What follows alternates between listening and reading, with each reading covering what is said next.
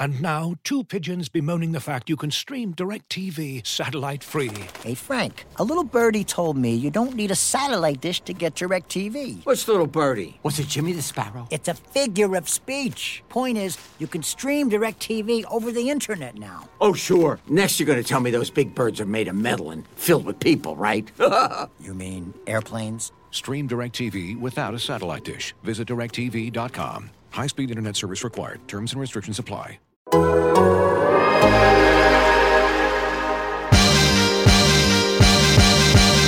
down to dunk. And I'm down to dunk. I'm down to dunk. This is J-Dub, and I'm down to dunk. I'm Shea Gilgeous-Alexander, and I'm down to dunk. This is Lindy Waters, and I'm down to dunk. I'm Mike Muscala, and I'm down to dunk. This is Jay Will, and I'm down to dunk. This is Kenneth Williams, and I'm down to dunk. This is Lou Dort, and I'm down to dunk. We say this is Lou Dort, and I'm down to Dort. This is Lou Dort, and I'm down to Dort. Welcome to Down to Dunk. I'm your host, Andrew Schlecht. We're part of the Athletic Podcast Network. With me, hardly ever, on Wednesday night, is my good friend Alex Spears. Alex, what's up? And I'm already yawning, Andrew. That's how late we're recording. Wow. It's at least 6:05 out here. And I am pooped. I'm in the Pacific time zone as well, and currently in Flagstaff, Arizona. Yeah. Making my way out to Las Making Vegas. Making my way to Vegas. I watched some Summer League basketball. We watched the Thunder against the Grizzlies. They lost the game 94-86, which seems to be the last thing anyone cares about with Summer League is just who won and who lost. It only matters if you consistently win like the Blazers do. They have multiple Summer League banners because then it just becomes a fun thing. Oh, let's just try to do it again. That'd be fun. Yep. And you know the Thunder do have the best odds for Vegas Summer League. If you're a betting man, I wouldn't pick them, but bet against it 1,000% bet too. Against it because they're if they were playing all their good guys, players. Oh yeah. Yeah. They showed already that it's like okay, we know that J-Dub's good. Let's give other guys a chance. Let's see what Jared Butler's got. Do we need to bring Jared Butler back on another two-way deal? Let's find out. Okay, so takeaways from tonight's game against the Grizzlies is that Tre Mann looked like the best player on the court, and it wasn't particularly close. There were guys that hit shots. I thought, like Jake LaRavia for the Grizzlies hit some shots. Jared Butler was pretty good. But Tre Mann, his stat line is pretty sick. 28 points on 14 shots, 10 of 14 from the field, 4 rebounds, 2 assists, and a steal, 6 of 8 from the free throw line. He was awesome. Getting to his spots. He looked confident. He looks bigger to me. That's kind of another takeaway for Tre over the last couple of games. Like he just looks bigger, and he just looks more than anything more sure of himself, more sure of what he should be doing. He looks so good and aggressive offensively, and kind of had the chance to showcase everything. He had a floater to begin the game with. His deep ball looked good. He's creating separation. He's kind of doing everything that you hoped Tre Mann would have done last year, but he's displayed it in these first 2 Summer League games. Yeah, I think for most third-year players going in their Summer League, if they're putting up these kind of stat lines, we're feeling the way we do about J-Dub, where it's like, he's too good for this, get him out of there. But because he's had such a weird season last year, it feels like he's on the fringes and he's like fighting for his roster spot. Yeah. But like normally this would just be like, oh yeah, this is what a third-year player in the NBA should look like in Summer League. He should be this much better than anyone. Yep. And so that part of it's nice. Like it's nice to finally see this version of Tre.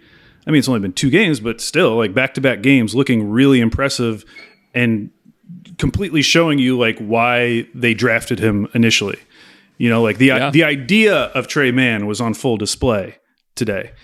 But like, I don't know if I can say I feel any differently about his future prospects with the Thunder, given everything they've done this summer. Yeah, they added 2 guards to a rotation that already has a lot of guards. And he felt like it was going to be like an easy, odd man out. No pun intended, but also pun intended. It felt like it was going to be, all right, that's fine. Trey's going to be just fine in Summer League, and it'll be easy to just let him go. And then he comes in, he plays like this. And to me, it just felt like a confidence issue for Trey all of last season. He didn't look as sure of himself as he did in his rookie season. And if he is this player, which we had an unreasonable amount of hype surrounding Trey Mann to start last season. Yeah, and for a sure. lot of the players around the team felt the same way. And now he had a sophomore slump. Some guys just get it together in year 3. Like, that just happens. And so you just wonder what's going to happen to Trey once the year starts, because they're adding Micic. They're adding Kason. They're adding players that I think are going to be important to what they do this next season. And it's what's good is that they have flexibility with guys like Giddey and J-Dub and even Shea at the guard position. Like, those can be your guards, but because they're so big, they can also be your forwards. And so they have the flexibility there. However, I don't know if they have the flexibility to add in Trey and Kason and Micic. And, there's other guys on the roster that are going to demand minutes too. And so you just wonder what that looks like. However, none of that matters today because Trey has looked really good. And so we want to give him his due without like pulling the rug from him immediately. We like talking about the rotation, but he's looked really good. Andrew, you sound like a robot. Oh, that's not But maybe good. it's just for me. Let us know in the chat. Do I sound like a robot to everybody else? I saw those the looks you were giving me made me think that either I sounded weird or what I was saying about Trey Mann was so absurd to you, and I couldn't tell which was which. Okay, you sound normal now. Okay, good. I agree with the part I understood. I feel like the difference is, though, like you've been saying, and I've been begrudgingly agreeing with you, that the Thunder are probably going to do what they did the last couple seasons, which is Mark's going to explore the roster. Like we both agree on that, right? Bingo. Yes. But the difference is that there are more never DNP guys this season. Like, Okay. in terms of guys who are never going to I just like this be game. rested. Let's list them out. Who's our never DNP guys? Well, first of all, let's bring up last year's. So the guys who are going to play as long as they're healthy every single night. Like, you're never going to sit Shea to let somebody else get a run. Okay? Nope. Shea, Giddey. By the end of the season, J-Dub. Yeah, Dort. J-Dubs and Dort. So that's 4 that I feel very That's confident 4. about. And maybe that's it. Like, because, I mean, you could say Isaiah Joe, like by the end of the season, probably, but. Isaiah, no. Okay. Isaiah, no. Wow. Hey. So we'll say 4 guys. Chet, 4 guys. 2. No, but Chet didn't play. I'm saying for last year's team. Oh, for last year. Oh, for last year's team. Okay.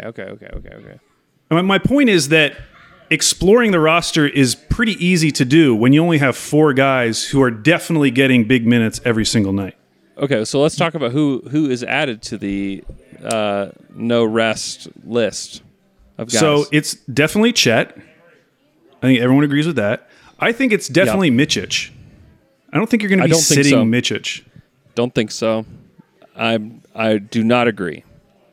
You don't think he's a no DMP guy? Do not agree with that statement. No, I don't think he is. Okay. What about Kason? He can be DMP'd. He's a So rookie. you only- It's fine. So you only think there's one more?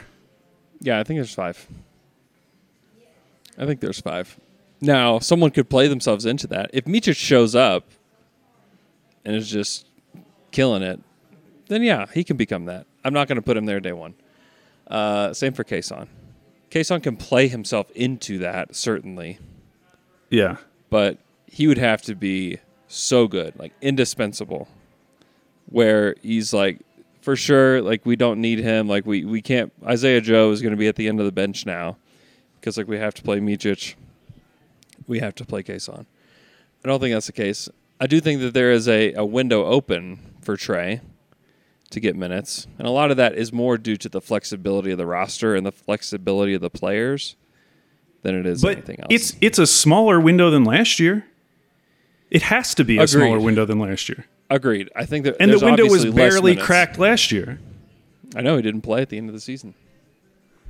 So, like, what he's doing right now is awesome. Like, this is the player that, when we imagined it at the beginning of last season, this was kind of like what we were thinking. Like a guy who's like a legit 3-level scorer. Yeah. Like, he can get to the rim whenever he wants. He has a really nice floater. He's a sharp shooter from 3. Like, that is the player that we envisioned. Yeah. And definitely. so you were right that like we were almost ready to write him off. Like, we thought it was going to be an easy cut in our brains because we know that they have to cut some number of guys.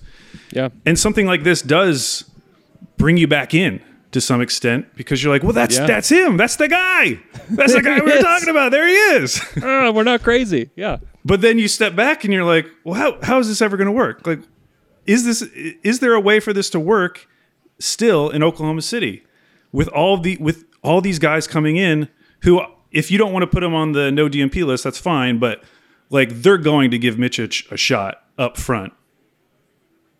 I wouldn't be so sure.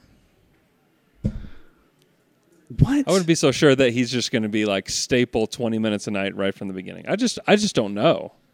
I do. Read my. I have as my banner Micic for MVP. If he's going to have an MVP season, Andrew, he's got to be playing from day one. Well, here's the thing: is that I think that there is a world where Trey Mann can take Isaiah Joe's spot, just because Trey can hit threes, plus do all the other stuff. And I think there was that going into this next season, that there can be like an assumed role for Isaiah Joe as like this designated shooter. If Trey can hit shots and create, then I think that there's a world for him to eclipse what Isaiah Joe does. He's going to have to really prove it because Joe has shown that he's like a pretty consistent shooter. Now, he tailed off at the end of the season, whatever. Like, he's still a good shooter and played hard on defense. And that's something that Trey's going to have to really do. That's something he's going to have to really do in order to earn that spot. But I do think it's interesting. I think Trey being good doesn't mean, in the grand scheme of things, it's not going to mean a whole lot.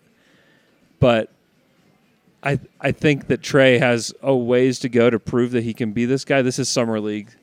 The level of competition is a lot lower than the NBA. Like way lower. Though this was a good Summer League team that they were playing. I mean, Memphis has a lot of guys who got regular NBA rotation minutes. Yes, there are 7th, 8th, and 9th guys on NBA teams out there. Yeah. I think they were better than the Jazz team that they played. Without a doubt. The Jazz defense in particular was pretty bad. The Grizzlies defense was much, much better tonight. Okay. I'm good with leaving the Trey Mann discussion there. He's going to play more. We're going to see more of him. We'll see if he stays consistent. Chet played his second game.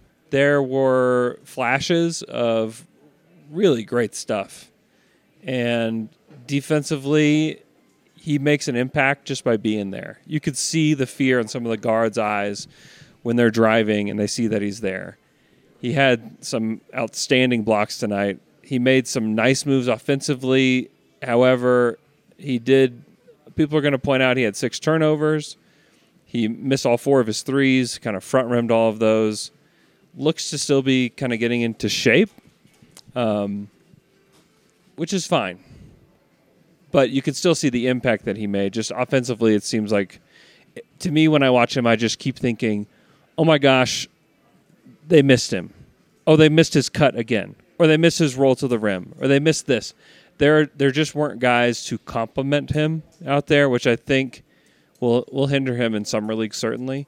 But I could just see where, like, Shea and Giddey are going to find him in ways to help him a lot. But look that's solid going to enough.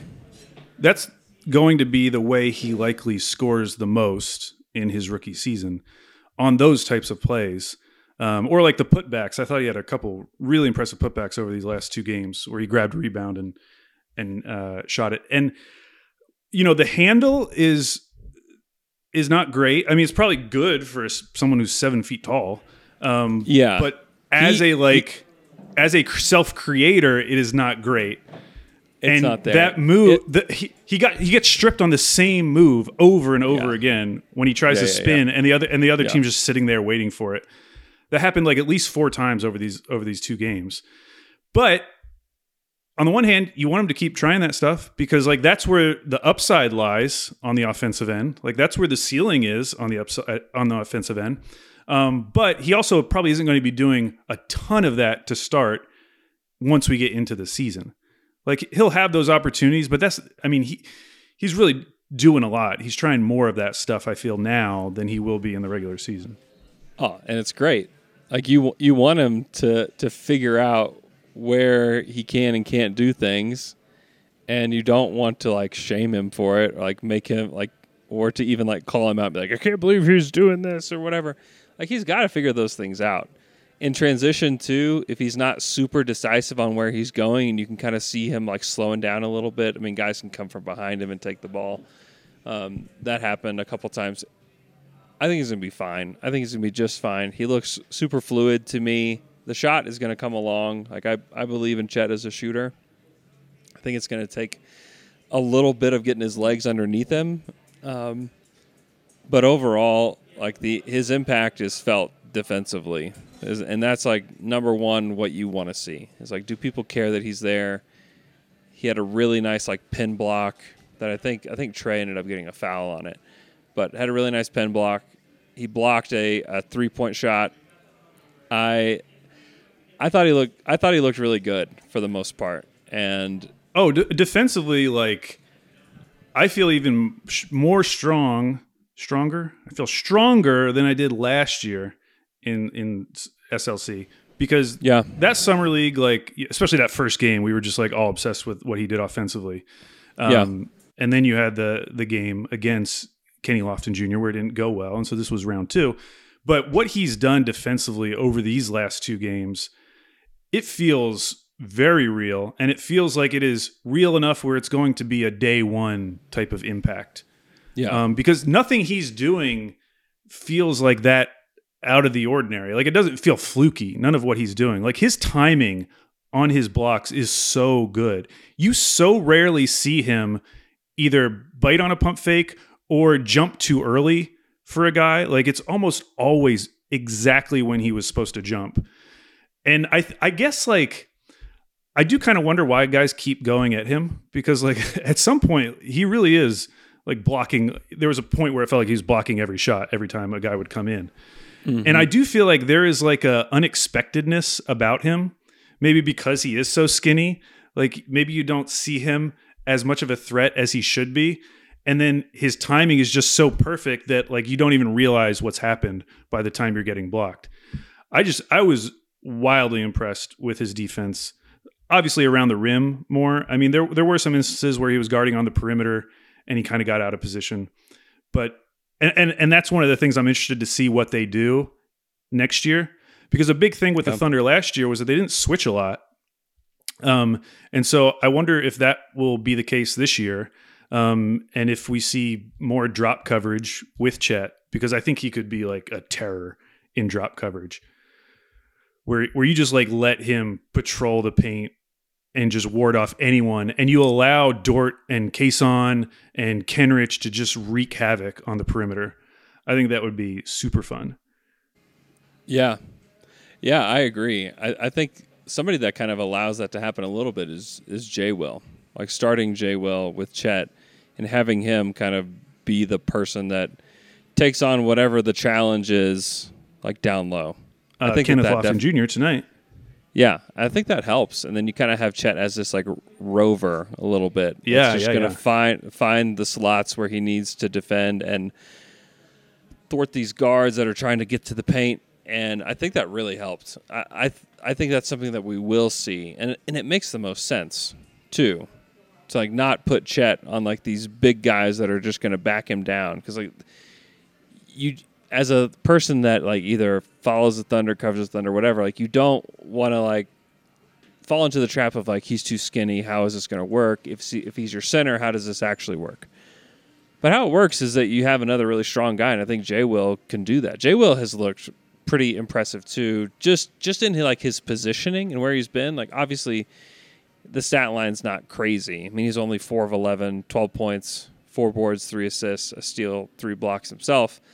Like fine, but positionally, like he just looks really good and just looks like he knows where to be. Looks like just another solid NBA player in there, and that was good to see.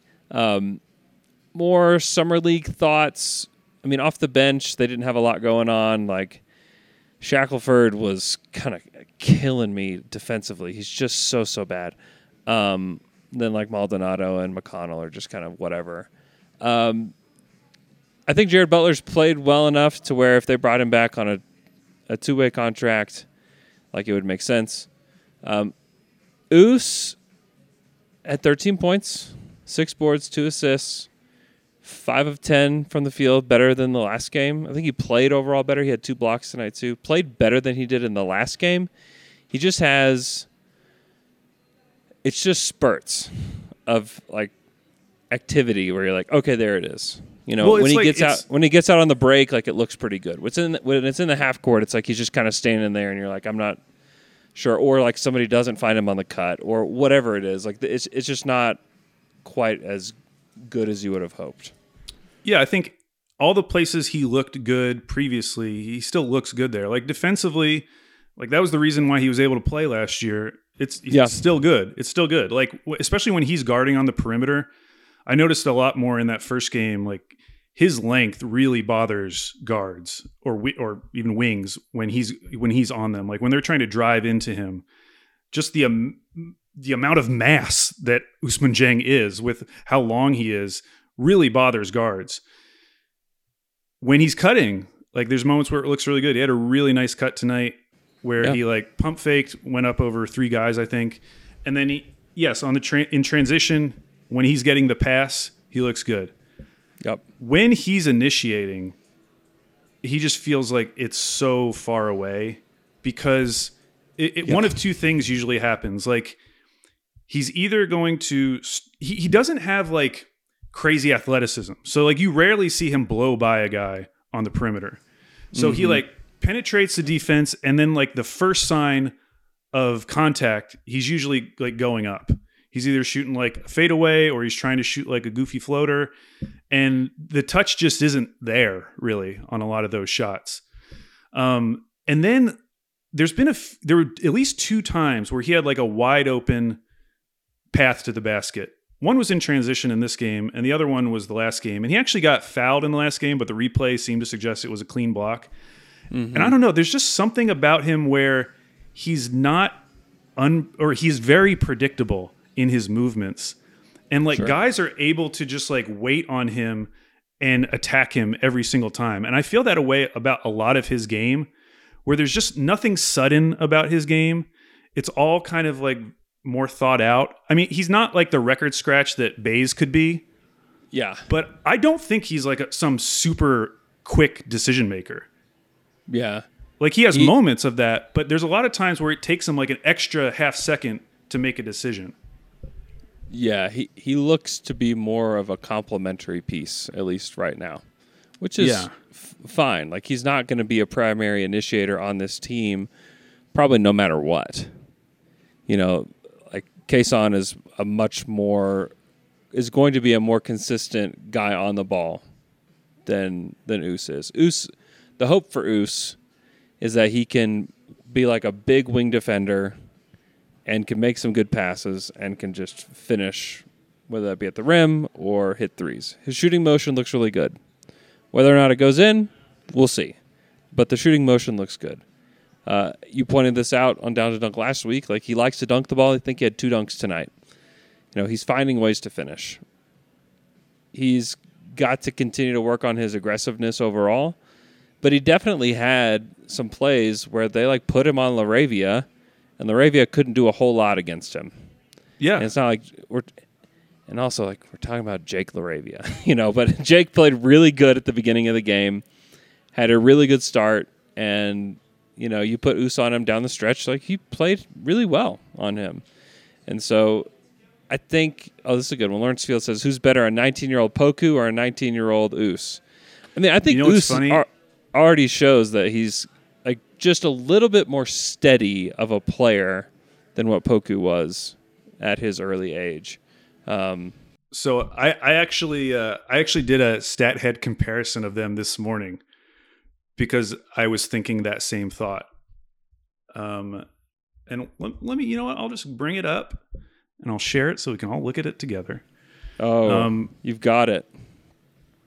Yeah. Sorry, my hotel Wi-Fi is going in and out. Also, I think it might be the housekeeping lady here who is angrily mopping around me during most of this first part of this podcast. Could be. I would say pod down. Now, obviously, the big difference is that Poku got a lot more run in his rookie season than Us did. Yeah, I mean that was the season that no one saw. So I'm going to go down to per 100 possessions. They both averaged exactly 16 points per game. This is per 100 possessions. Poku was a slightly better rebounder, but basically the same. Poku was slightly better at assists, but basically the same. And then Us was better at steals, Poku better than blocks. That all makes sense. Yeah. The thing that sticks out is right here.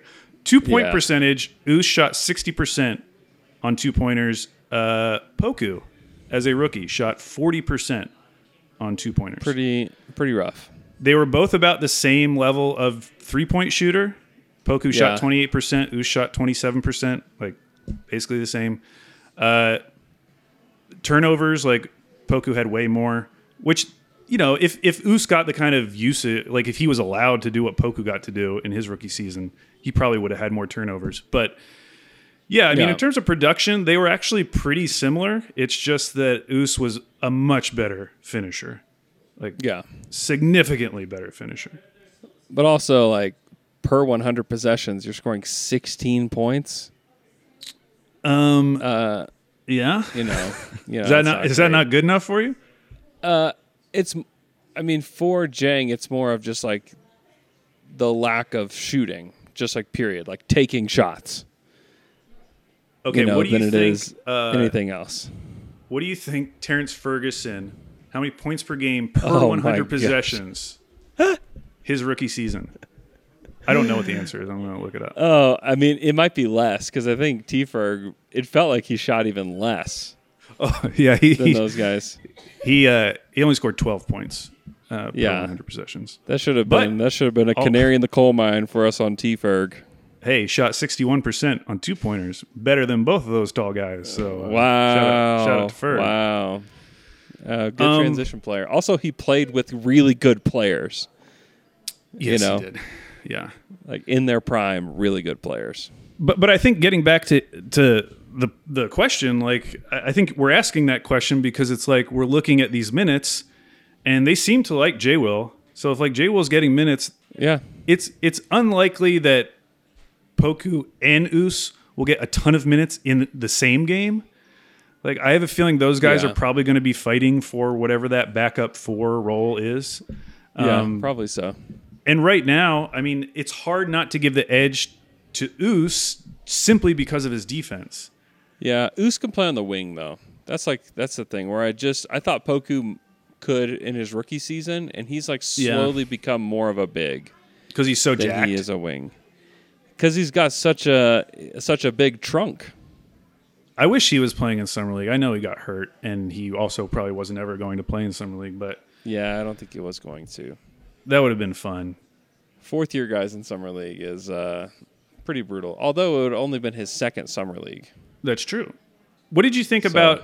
So the first game, the original starting lineup, correct me if I'm wrong, was going to be JRE next to Chet? I don't know. I think ESPN put that out, but I don't know if that's true or not. I just... If that was the case, I thought that was kind of an interesting decision. Yeah, that would have been weird. That would have been weird to me. Because you're starting 3 bigs basically. I don't know that you would do that. So they have to cut 4 guys. I think Is that the yes, case? that's right. They're carrying 19 right now. Cut or trade, we could see something similar to the Rockets trade that we saw last year. I hope not to the most recent Rockets trade. Hope we don't have to give up picks to get off some of these guys. Not those. Yeah, not that one. Yeah. Gosh, what a mess that is. It would just hurt because, like, when you're a fan of a young team, like, you kind of buy into every guy that's drafted for at least a little bit. And there's still people that, especially Ty Washington, like people that believe in him. Like you'll find a lot of people around the league that believe in him still. And I know there's still Garuba fans, and so for them to just shed those guys, like salary dump them, I know that's tough. That's a tough pill to swallow. Yeah, that's pretty rough.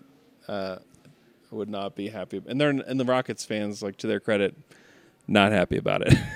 Did not want that to happen. What were you saying about having to cut guys? I was going to ask if you have any feel right now of, like, if you were ranking guys, like, who would be your first? Do you think there's an obvious cut? I don't know that there is an obvious cut right now.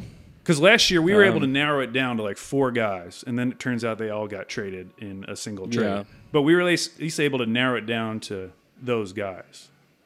Yeah, I mean, I think Jack White could be a pretty easy cut, just depending on how he plays in training camp. So I wouldn't say that Jack is somebody that's going to stick around. I feel like I'm cutting out. Did I just cut out again? Your voice changed very briefly, but you never cut out. Okay. Yeah. I think Jack White's contract is easily cut. I think he's somebody that you want to bring into camp and kind of see how he looks, and maybe he's somebody that ends up on a 2-way ultimately. So like that, but that's just because I just haven't really seen a whole lot of him. I saw some of him with you just saw some of his stuff with Denver, and there's some positivity coming out of people that watched him in Denver, but I don't know. That would be one of them, but I don't know. What do you think? I mean, JRE is another one that I think that could be let go of, but I don't know. I don't think I don't think those are obvious cuts.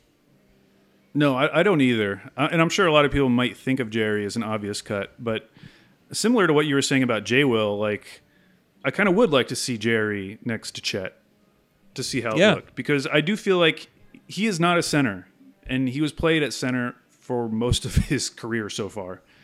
And I would like to see what it looks like where he is the 5th starter next to Chet and next to, Shea, J-Dub, and anyone else, Isaiah Joe. Yeah. I think that could work. Yeah, I mean, two very obvious cuts would just be letting go of Patty Mills and letting go of Oladipo. Yeah, that's probably true. Like, those are probably, although I just wonder about having those contracts to trade as expiring deals. I guess we're going to find out how valuable those are to the Thunder, because having like sizable contracts that are expiring at the trade deadline might be valuable again. So I just wonder if at least keeping one of those around, and I would just keep Mills around just because I think having a guy like that on your roster for like leadership purposes, and then also somebody that can hit a shot, he could be like, he could come off the bench and just do similar things to Isaiah Joe, and just to have another one of those guys around. Because you get down to the end of the season, and it's like, oh man, Trey can't play, or like maybe like Kayson offensively isn't ready to go. Like we need to win a playoff game. We need 8 guys or 9 guys, and maybe Patty's one that just shows like he's not going to be scared of the moment. He's somebody that you feel like you could play in the closing moments of a game to just hit a shot if you needed to. So I just wonder if you just want to keep him around for those purposes. I know he's a little older, but if you're Houston. And I know Houston fans felt this way. Like, they were excited just to get Patty Mills, the player, on their roster. Yeah, because he is like a legit vet for all the reasons you just said. Like, and they need shooting, so it did make sense when I initially saw that. But you have now frozen, Andrew. There, you're back. Hotel Wi-Fi, man. There's no sustainable success with hotel Wi-Fi here. This is going to be our last podcast in this hotel. Yeah, this will be our last one in this hotel. I'll be in Vegas. I'll be in Vegas tomorrow. Hey, real quick, maybe not real quick. I want to talk about the Miami Portland thing from OKC's perspective, because definitely. God, first of all, okay. Did you see the tweet that I quote retweeted? I don't know that I did. Can I just read it to you? Yeah, I would love for you to read it to me. All right. This is a reporter in Miami. He said, "Not that Heat offer should be this much, but the ridiculing of what Heat can offer is silly when you consider they have the equivalent of 7 or 8 first rounders. Okay, 2028, 2030, 2024 if OKC moves the 2025 to 2026. Jaime Jaquez, Jovic, Caleb Martin. Don't do the equivalent of picks crap. Like, I hate that stuff. That's so dumb. All right, keep going. Cody Martin, in parentheses, would be first rounder if his class redrafted. Close parentheses. What does that even mean? Hero. What is that? That's so dumb. Anyways, I, along with a bunch of other people, quote retweeted it. For some reason, he only responded to me, so now I have all of these Heat fans in my mentions. Who tweeted this? His name's Barry Jackson. Okay, which I have no beef with Barry. But all these Heat fans are coming at me now, and they're saying, "Cook 'em, Barry! Cook 'em!" They're telling Barry to cook me up, Andrew. I don't want to get cooked. Did you get cooked? I don't think I did, but they're saying I'm getting cooked, so I must be getting cooked. I don't know. But anyways, the part of his tweet that I did like, so here's the problem. If I think with my heart, I'm thinking of being a Blazer fan, and I'm thinking like, I hate that a small market is getting bullied in the media, in public, every single day, being gaslit, telling them that like, this is actually an awesome offer. Why aren't you not like running to take this offer? But then my head is thinking, well, if we could come out of this with an unprotected pick, maybe the Blazers should take it. Maybe Cody Martin was almost the Eastern Conference Finals MVP. Maybe they should think of him as a first rounder. So I want to ask you, because they could do it a few different ways. Like they can't unprotect 2025 because it wouldn't work with the picks. They would either have to unprotect 2026 or they could get one of those future picks, 28 or 30. If you could choose in this scenario, what would you pick? Because 2026 is the Cooper Flagg draft, most likely. Although he could reclassify, who knows? Or you could just go for like we'll just take the furthest out one because maybe Portland wants a pick that's closer, in the future. Do you have any strong opinion on which year you would want if you could get it? I would probably rather have 2026 just because I think that could be a useful year to have an extra first-round pick with this team. Yeah. But you can convince me that you'd be in the same place in 30, but I would probably just want the 26 unprotected. Just because I think in 3 seasons, you're going to have a pretty good idea of what the team is, what you'll need to improve it, and if you have the asset like right there for somebody in a really good draft, or what's supposed to be a really good draft, like who knows? Right. But it's supposed to be a really good draft. Those picks can be a little bit more valuable. Or if it's unprotected, I mean, Jimmy Butler and Lillard in that season are going to be pretty old. So I will tell you how old they will be. Jimmy Butler is turning 34 this September. Yeah, so that means 37. he'll be 30. He'll be 36. He'll be 34 for the 24 draft, 35 for the 25 draft, 36 for the 26 draft. He'll be 36 years old. Yeah, 36 in that season. And then Dame, he's about to turn 33, so he'd be 35 in that season. So you're talking about 35 and 36-year-old in 2026.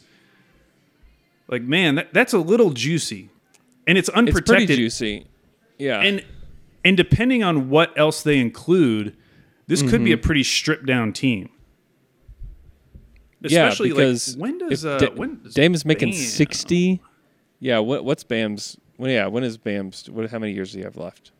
Let me see. Bam, his deal runs out in the 25-26 season. That's his last season. Oh, okay. So that's his last season. So they're going to have to make a decision on him, which they'll probably just decide to bring him along. Yeah, I would rather have that one. Just the value could be there.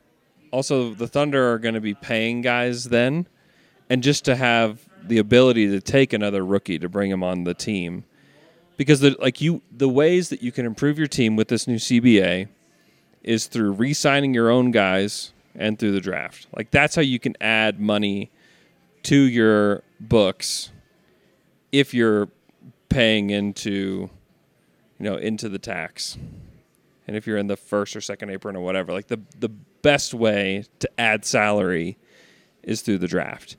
And so that will be a year that you will need more draft picks, in my opinion. If they pull this off, which honestly, I think if Portland's going to do a deal with Miami, it's going to be because they bled them dry of literally everything. And the only way to bleed Miami dry is if they renegotiate this pick. That's the only way they can offer Portland 3 first-rounders. Yeah, Sam was just sitting by the phone waiting for the call. And that pick started off in the deal, in the Clippers deal. That was a 2023 lottery protected pick that then got pushed back in the KZ Okpala deal. Yeah. And then is that when it got renegotiated to do the 25-26? That's when it got pushed back. And it is looking so much better every single day. Because you wouldn't have wanted to have an extra pick necessarily in this draft. Well, that was the worst. Would have been pick 18. We could have been the Jaquez pick. Yeah. Yeah. That was probably the worst pick in that original Paul George trade. Yeah. Because there was a 2021 Miami unprotected. I don't remember where that one fell.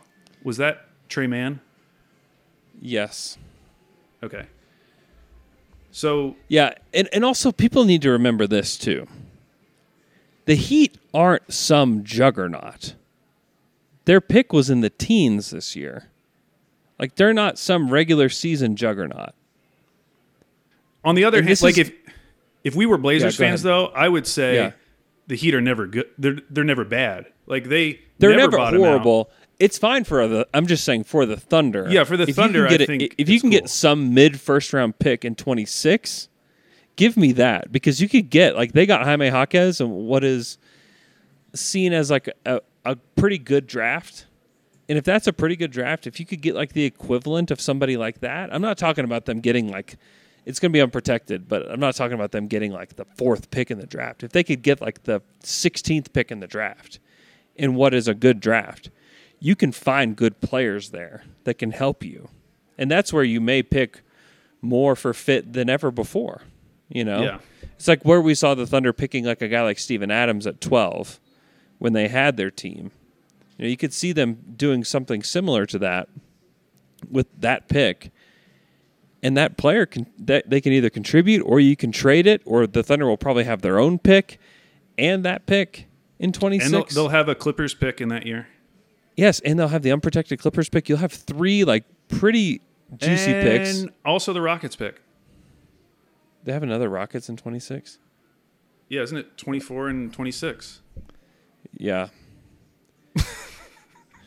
They're going to be freaking low. I mean, this is where like Sam's plan just starts to get people just don't realize. Like, there's some people kind of killing the Thunder a little bit for what they did this summer. I'm just like whatever. Like, it's just, if you just look at the big picture, like zoom out for 5 seconds and know that they have several guys on their roster right now that are just like we talked about at the beginning of the podcast. Like, they're going to play big minutes and would play big minutes on any team in the NBA. You have this like tertiary group that could be, you could have one of those guys develop. You could have some of those guys will fly to the league, like whatever, but you're going to have this pool of other players that are developing. Some will be good. Some won't, but some will be good. But then we're talking about in 2026 when you have Giddey and J-Dub and Chet and SGA all in their prime. And the thought of having 4 first-rounders, it would be like, I'm trying to think of like a team that's like equivalent. Like if Memphis, like take all the drama out of Memphis. Like if Memphis was just Memphis and Ja was not doing everything and he was just a good player, it'd be like Memphis having like 4 picks in like in the upcoming draft. You know, it's like, wait, what? Like how did they get 4 picks in this draft? Like their team is ready. Like their team was like the 2 seed. You know, and the Thunder could be hitting that level by then, where they're competing at a really high level, and then you're adding 4 first-rounders. Like that's when you can say, hey, we're going to go shopping, we're going to go get this player, we're going to go get that player, and we're going to pick 2 rookies to come on the team to have cheap contracts, and one of them works out, you know, we're in the money.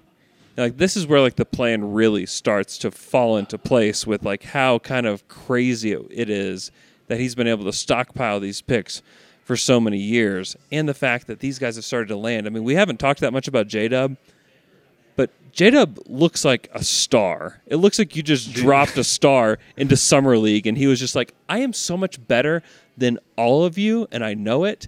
I'm going to show you in the first half. Big, too. He looks like huge. He's going to play the 4. He's going to. When he was matched up with Ochai, who's big, like Ochai's jacked. Yeah. But when they were standing next to each other, like J-Dub is just so much thicker. Like his chest is so solid. Like he's not built like Dort necessarily, but he is just big. Like he's going to be able to hold his own in the post. Especially, I mean, he said he was up to 220, I think.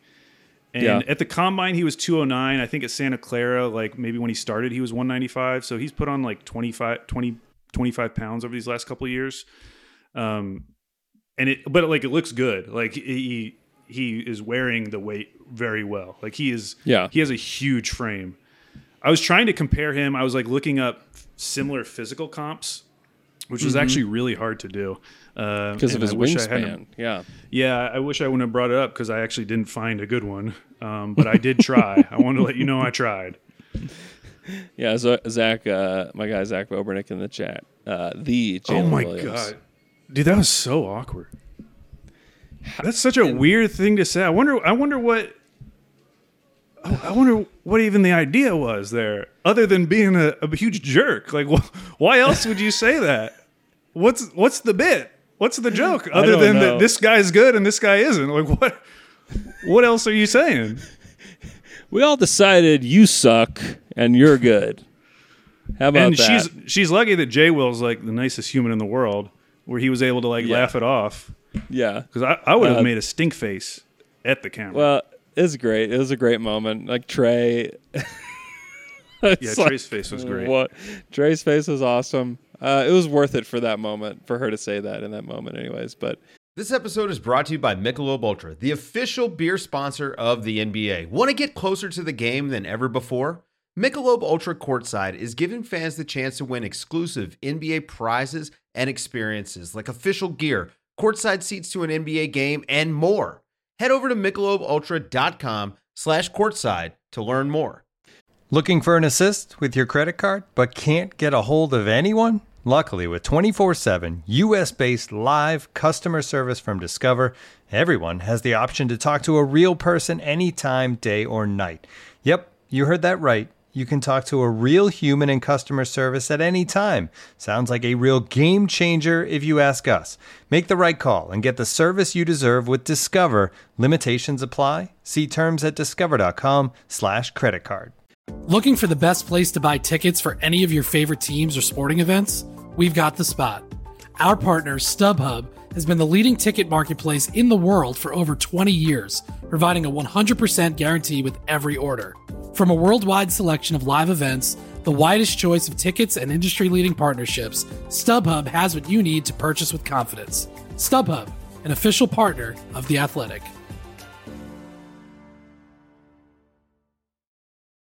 If you're as obsessed with basketball as I am, then you know there's no better time of year than the NBA playoffs. Hey guys, this is JJ Redick. Twice a week, I'm cooking up something special for basketball junkies on my podcast, The Old Man and the Three.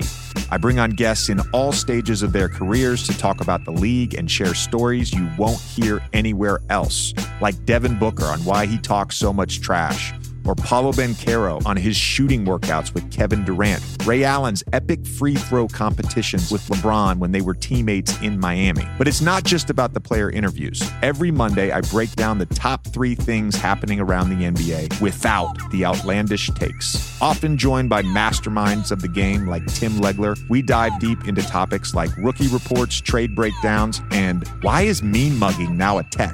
The Old Man and the Three is the only companion podcast you'll need during the playoffs this year. Be sure to listen to The Old Man and the Three ad-free on Wondery Plus or wherever you get your podcasts. But yeah, J-Dub looked like an absolute killer. And like some of his drives, he was well defended and he was still scoring. Yeah, the pull-up game, the mid-range pull-up game though, bro.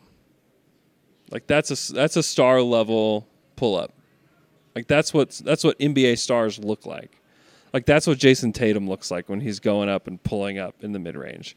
Like that's what Kobe Bryant looked like when he's pulling up in mid-range. Now, like those two players are like out of this world. If he was anywhere close to as good as either one of those players, it'd be amazing.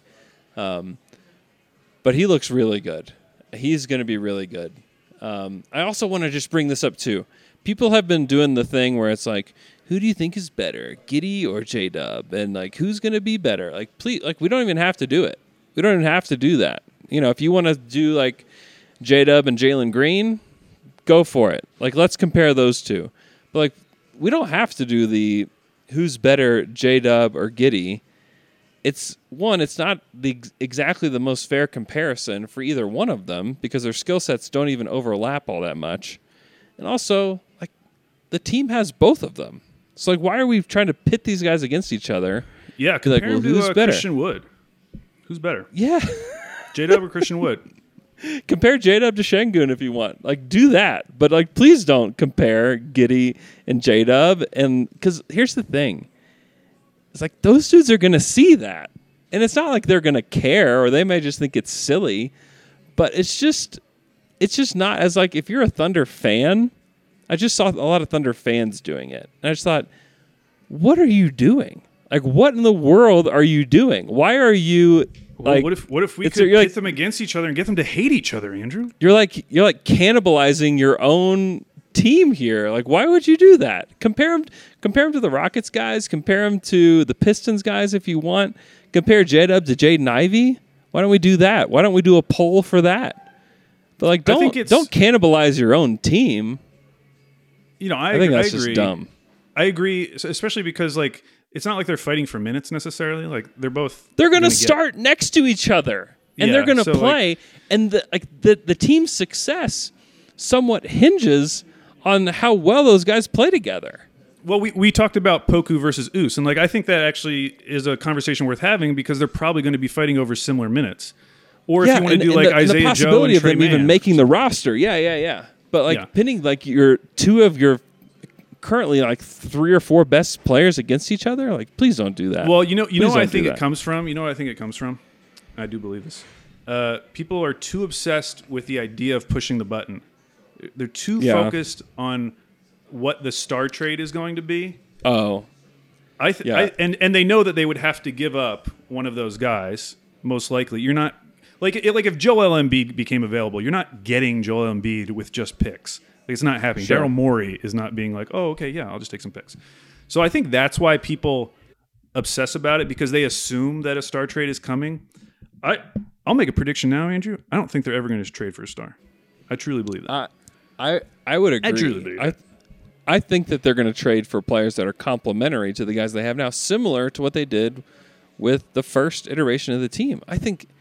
I mean, if you're a Thunder fan and you think that they've hit on Shea, Giddey, J-Dub, and Chet, that's 4 guys that could possibly be on or near max, second year or second contracts.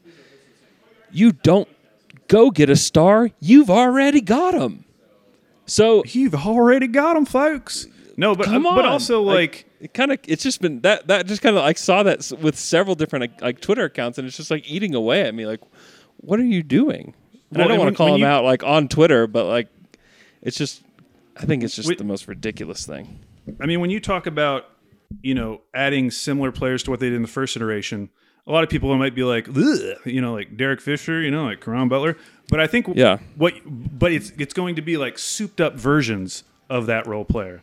Like, what if you could get the best, most perfect fitting role player for that specific role because you have all these picks? And those are the type of trades where you wouldn't likely have to give up one of your core pieces. You might be able to get a guy like that with a picks-based package and maybe like one young player, but not one of the core guys. Yeah. Especially, that's you the see thing. what Dame's going for. I mean, yeah, you get to go. That's the thing. That's like the whole purpose of this, all this like pick hoarding. And this is why they're going and getting more second round picks. Like good role players are going for like 2 second round picks, 3 second round picks, 5 second round picks. And they're hoarding second round picks right now, as well as the first rounders, to where they get to go shopping with all of those picks. This is why people saying like, oh, well, here's where the rubber meets the road on collecting too many picks. It's like, actually, no. you don't see the plan if that's what you think. That's not where this is headed. This is heading in a very good direction with the core that they've built. And then they get to go find those guys. Now, like Sam and his team are going to have to find the right role players and trade for the right role players down the road. And that's not the easiest thing to do, but they're going to have a lot more spending power once you get there. And just selecting the right guys and bringing them in to complement this team is going to be something that they're eventually going to do. And who knows, maybe one of them is Micic. Like Micic may come in here and be really good and play well with this team and want to stick around longer than what his contract is. And that would be great. That'd be great. Can I go back to to J-Dub measurements? Because I have more thoughts now. Yes. Do you know who he's very similar to, but 20 pounds heavier? Josh Howard. Remember Josh Howard? Josh Howard. Yeah. Yeah. Yeah. But for an easier comparison for people listening, so he's 3/4 of an inch shorter than Jaylen Brown. Okay. They weigh about the same now, but he has a 3-inch longer wingspan than Jaylen Brown. Wow. Yeah, than Jaylen Brown. That's kind of the size of player we're talking about now. And Jaylen Brown, I feel like, is like strong. Like he's a big dude. He's really strong and he's really good. And I would make a left-hand joke right now if I wasn't tired of hearing about it. But they're both left-handed. No, it's just that Jaylen Brown can't dribble with his left hand. Oh, and that J-Dub can. That's all I was going to say. By the way, my favorite Dame trade is not going to happen, but Jaylen going to Houston, Dame going to Boston, and Houston sending stuff to Portland. Oh, that's interesting. That's like the one trade. I don't think Boston does it. They're not doing maybe, it. Yeah. Maybe they could get something back from Houston in that scenario. I don't know. But that was the only one for Portland's side that I was like, because you have to find like a young team for this to make work. Mm-hmm. Otherwise, they're just going to be taking this poo-poo platter from the Heat, which is a bummer. I know. Yeah, and I don't really see San Antonio actually doing something. Like, that just seems... No, especially because if you start looking at who they'd give up, I don't think they'd give up Vassell. They shouldn't. No, they should not. And if you're Portland, you're like, wait, you're not giving up Vassell? Like, what are we doing then? Like, what's... Oh, we get Zach Collins back? You get your goon back. Let me see. Was there anything else from Summer League? I haven't really watched the other teams. I know that things aren't going super well for Brandon Miller. Yeah, I watched some of that game earlier. Didn't look great. It's early. All of the things that you have to say about Summer League is like it doesn't really matter. Oh man, when the first game, first quarter, up until he missed the dunk, I wasn't like, Summer League's so dumb. Like, all of this is very dumb, but Summer League is like the ultimate dumb version of this, where when I see a national account tweet something positive about my team, I get dopamine for some reason. It's like, why am I feeling better? Like, this is stupid. But then the same thing when I start seeing people like hating on a guy or just like worrying, even if they're like genuinely just worrying about something, I get like a pit in my stomach, like, oh no, what's happening? And that first quarter with Chet, I felt like all the Thunder fans were like circling up, like PR team, like, we got to get our story straight. He looks rusty, but it's not a big deal. He hasn't played a game in over a year. Okay, it's totally fine. He looks rusty. Like, everyone was tweeting the same thing. And then finally, in the second quarter, it's like, oh, okay, fine. He scored 10 points. Great. Okay. Everything's okay now. Yeah. And with Chet, and we talked about this already, but I think what's really going to matter is like how Chet meshes with the other guys. Like, defensively, he's already making an impact. Like, I don't know. Like, he can't get me to worry about Chet. I think the shot will fall. I think he definitely can shoot. He's got good enough touch, and he's got moves. He just has got to really figure it out. I hope he plays several games. Like, I don't know if he'll play in this last game in Utah or not, and I don't know what his status is in Vegas. But I hope that he plays a few games in Vegas too, just to like get his confidence going. Like, get him a 20-point, get him like a 20-10 game, and let him get his confidence up, and then let him sit. You know, there's got to be a team that he can do that against. Memphis is tough. Like, they just have a lot of tough-minded players on their team. Like, I don't know. I don't think there's any cause for concern at all with Chet. No, I was the defense in particular just like is so good, and it's so different from anything they have had over these last couple of years. Unless you want to throw Moses Brown in there. I mean, he's probably the closest. You can throw him out. We've got as closest that we've had to Chet, but putting someone who is that high a level, because there's moments where he reminds me kind of like Nerlens, because I loved Rookie Nerlens, and Rookie Nerlens was also a very skinny guy, but Nerlens didn't have like nearly the offensive upside. Like, going in, like, Nerlens is not going to be able to do anything on offense. Maybe he'll be able to finish around the basket, but that's it. You're really buying into like this defensive ceiling. And I feel like Chet has that defensive ceiling plus a lot of stuff on offense that is like being untapped and that we can still get excited about, but won't really affect his ability to impact a basketball game right out of the gate. Like, he's going to impact it positively just because he's on the court defensively. Mm-hmm. Yeah, he reminds me of like almost like rookie Kevin Garnett in some ways. With like a similar frame, like super duper skinny guys, but just like undeniable like defensive presence, and like the attitude stuff as well is a little bit like KG. Now, like, if he becomes anywhere close to as good as KG, not as good of a rebounder as KG was ever, but I mean, Kevin Garnett was 10 points, 6 boards in 28 minutes in his first year. You know, I would guess that Chet would do a little better than that, but if that's what it is, 10, 6, almost 2 assists, a steal and a block, you know, like that might be what he is in year one, and that's okay. In year two, he exploded to 17, 8, and 3, but took on like a much bigger role. That to me is kind of like the similar like player that had like an impact on offense and defense. I mean, KG, similar to what they were wanting Chet to do in this game, was like he brought the ball up the court for that Timberwolves squad, you know, from like the forward position, and could play small ball center. Like if KG was brought into the league today, like Garnett would be a small ball center, you know, like he would play center more than he played power forward a lot. So that to me kind of feels like a similar impact player, where it's like, where was KG felt for the most part, like defensively, like he made his imprint, and then he found other ways. He found a lot of ways to score. Very, very good player. But that to me is like when I was watching him today. That just kind of struck me, like watching like a young KG back in the day.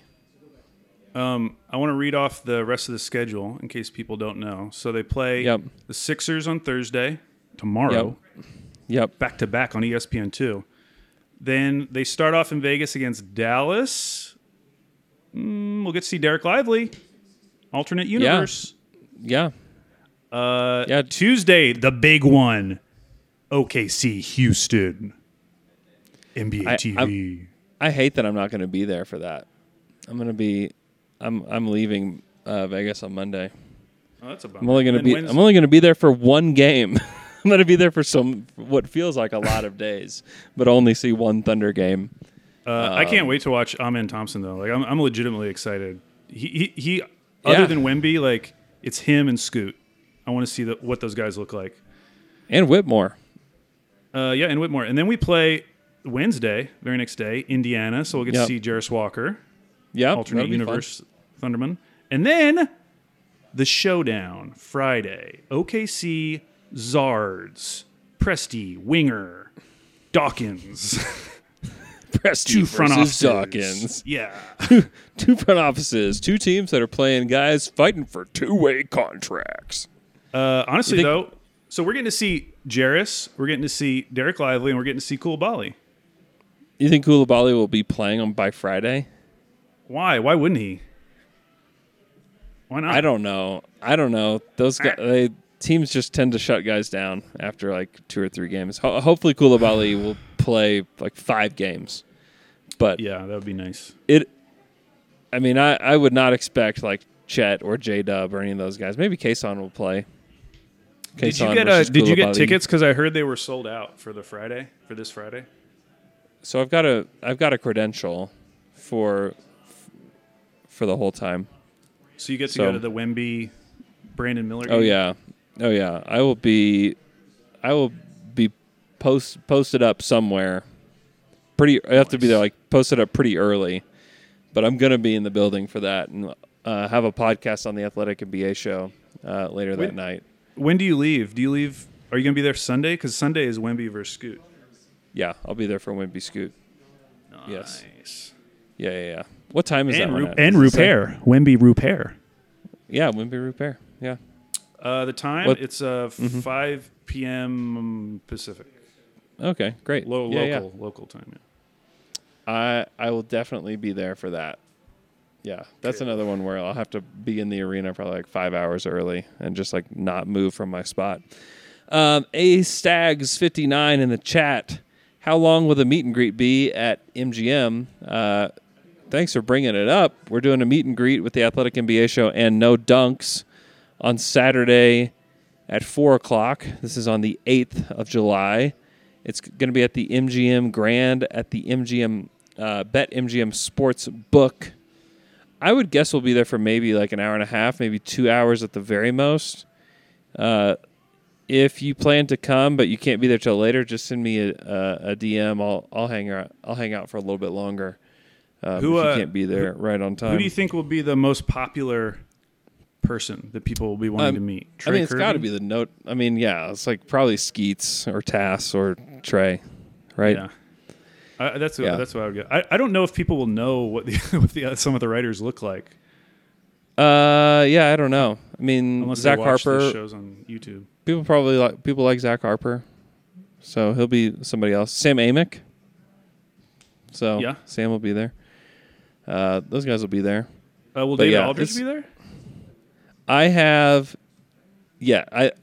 He'll be in Vegas. I'm hopeful. I'll talk to him tomorrow and to try to make sure he might be like one of the most recognizable people. Yeah, he that if he were to show up, I think I will get DA to show up to the meet and greet. But I'll talk to him about that tomorrow. So, So first podcast from Flagstaff, probably last podcast from Flagstaff. Got to go see the Grand Canyon today.